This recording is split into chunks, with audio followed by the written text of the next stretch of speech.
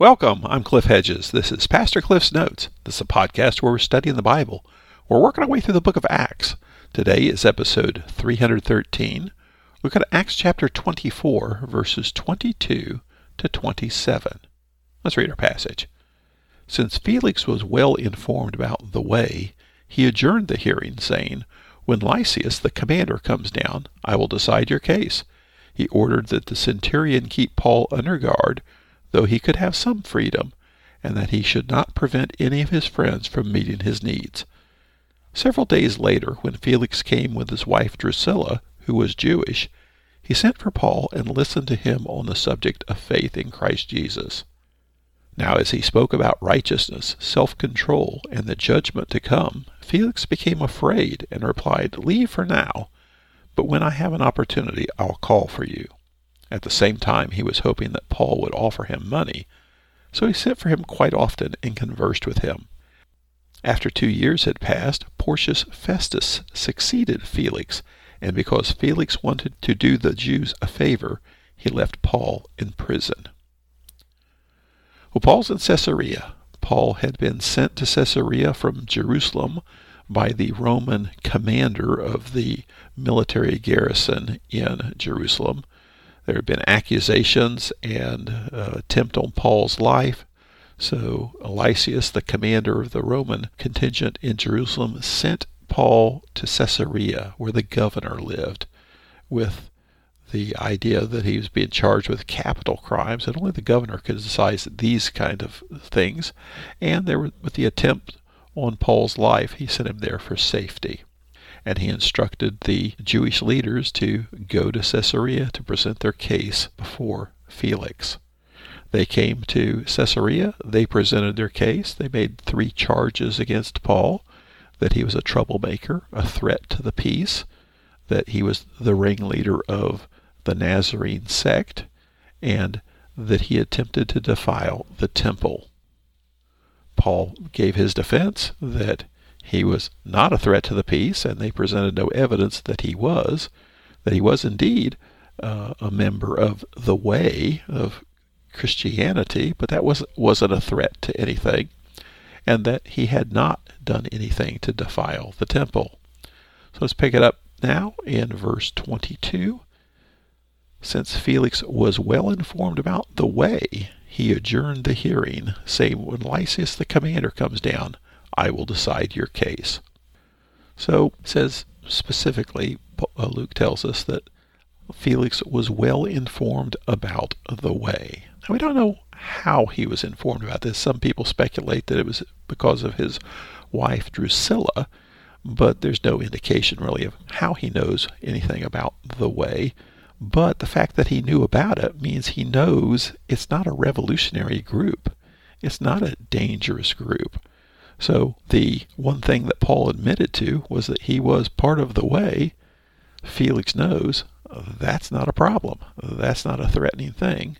And there was no evidence presented to the first or the third charge that Paul was a troublemaker, a threat to peace, or that Paul had attempted to defile the temple.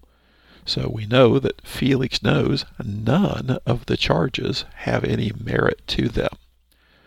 So he adjourns the hearing. Specifically, the word used means without a decision. That is, he put a stop to the hearing as if he needs to gather more information. And he says, "When Lysias the commander comes down, then I'll decide your case." Now, Lysias had already sent a written report saying, "This seems to me to be a matter of Jewish law, and that nothing he's done is deserving of death or imprisonment." So what more does he need from Lysias? So it seems his real issue here is to delay things, to put things on hold. And there's no indication that Lysias ever did come. Now, I'm sure sometime over the next 2 years he was in town. So verse 23, he ordered that the centurion keep Paul under guard, though he could have some freedom, and he should not prevent any of his friends from meeting his needs. So he's under guard, more protective custody than imprisoned, but he is not free to go. So he is held there under guard, but he does have a large degree of freedom. And says specifically that his friends can come and meet his needs. Now we know he has friends in Caesarea. When Paul came back to Palestine, he landed up at Tyre and worked his way down to Caesarea. And it says that in Caesarea he stayed 7 days with Philip the evangelist. Philip, one of the 7 from chapter 6. Philip the evangelist who took the gospel to Samaria, to the Ethiopian eunuch. So he, his family, and the whole church at Caesarea is there, and they probably look in on Paul. Verse 24. Several days later, when Felix came with his wife Drusilla, who was Jewish, he sent for Paul and listened to him on the subject of faith in Christ Jesus. So several days later, we don't know how long that is, but Felix and his wife Drusilla come to speak to Paul. Now Drusilla is Felix's third wife. She is the daughter of Herod Agrippa. That's the King Herod of chapter 12 of the book of Acts.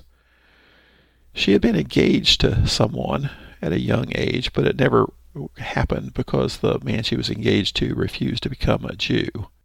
While she's the daughter of Agrippa, her brother, Agrippa II, arranged a marriage to a man named King Azius, who was the king of Emesa, which is part of Syria, some petty kingdom. But that was at age 14. And that had been arranged by her brother, but she was unhappy with that and never liked the situation there. Somehow she encountered Felix. Now, it's a play on words here. The name Felix is the Latin word for happy. And she was unhappy in her marriage, and Felix promised to make her happy. So Felix convinced her to leave her husband and marry him, and apparently a local magician assisted in making all this happen. So at age 16, she left her husband and married Felix. They had a son together, whom they named Agrippa, who tragically died at Mount Vesuvius in AD 79. So that's Drusilla, and Drusilla's Jewish, and Drusilla and Felix come and listen to Paul, and he speaks to them about faith in Jesus Christ. So he's presenting the gospel to them, and it's not just a quick sidewalk evangelism gospel tract kind of thing. He talks at length. And so verse 25. Now as he spoke about righteousness, self-control, and the judgment to come, Felix became afraid and replied, "Leave for now, but when I have an opportunity, I'll call for you." So when he starts to get to the nitty-gritty of there's ethical considerations with being a follower of Christ. It's not just a get-out-of-jail-free card for everything you've done wrong. There's things you need to do in order to actually follow Christ. And there will be a judgment for the sin you commit. So they got uncomfortable. And Felix has got a lot to be uncomfortable about. But he wasn't uncomfortable enough to actually repent and believe. So verse 26. At that same time, he was also hoping that Paul would offer him money. So he sent for him quite often and conversed with him. So Felix was open to bribes.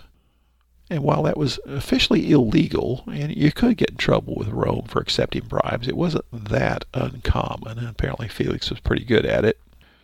And so one of the things he wanted to do was get a bribe from Paul. But you get the sense, though, that he honestly wanted to talk with Paul and hear about Christianity. And Paul's more than happy to speak to him about Christianity. Verse 27, after 2 years had passed, Porcius Festus succeeded Felix. And because Felix wanted to do the Jews a favor, he left Paul in prison. So Paul was in jail, essentially, for 2 years under Felix, because Felix refused to make a decision. But then you look at what decisions were available to Felix, and this isn't to let him off the hook. The guy was corrupt. But one, he's got the option of releasing Paul, and to essentially release Paul is to release him back to the Jews. And he knows they're going to kill him. But he also knows that Paul is innocent of anything. So if he releases them back to the Jews, they're going to kill him. And I don't think he wants that to happen. He could convict Paul of a crime and even execute him. But then again, he knows Paul is not guilty of anything. And to just declare him innocent and say the Jews can't touch him, now he's got the Jews mad at him, and he has to rule over the Jews, and he needs them to be on somewhat good terms with him. So he really doesn't have any good options, and so he chooses the no decision option, that is, kick the can down the road of, I just will not make a decision. And if Paul has to sit here for 2 years in jail, well, okay, tough to be Paul. But 2 years later, there was some civil strife. I don't know the details of it, but there was some strife, fighting between the Jewish community and the Gentile community in Caesarea. And Felix sent troops in very heavy-handedly, and there was a lot of bloodshed from the leaders of the Jewish community. And it was more in an anti-Jewish sense that he sent the troops in to restore order. And the Jewish community sent a fairly angry delegation to Rome to complain about Felix, not just that one instance, but his whole time as governor of Judea, and how he did not treat the Jews well. And Rome canceled his governorship then and replaced him with Porcius Festus. So here we have it. Felix didn't make a decision. Paul's been sitting there in jail in Caesarea for 2 years. Now we've got a new governor coming in, Festus. Maybe Paul will have better luck with Festus. Thanks for joining me. Join me again next time as we continue working through the book of Acts.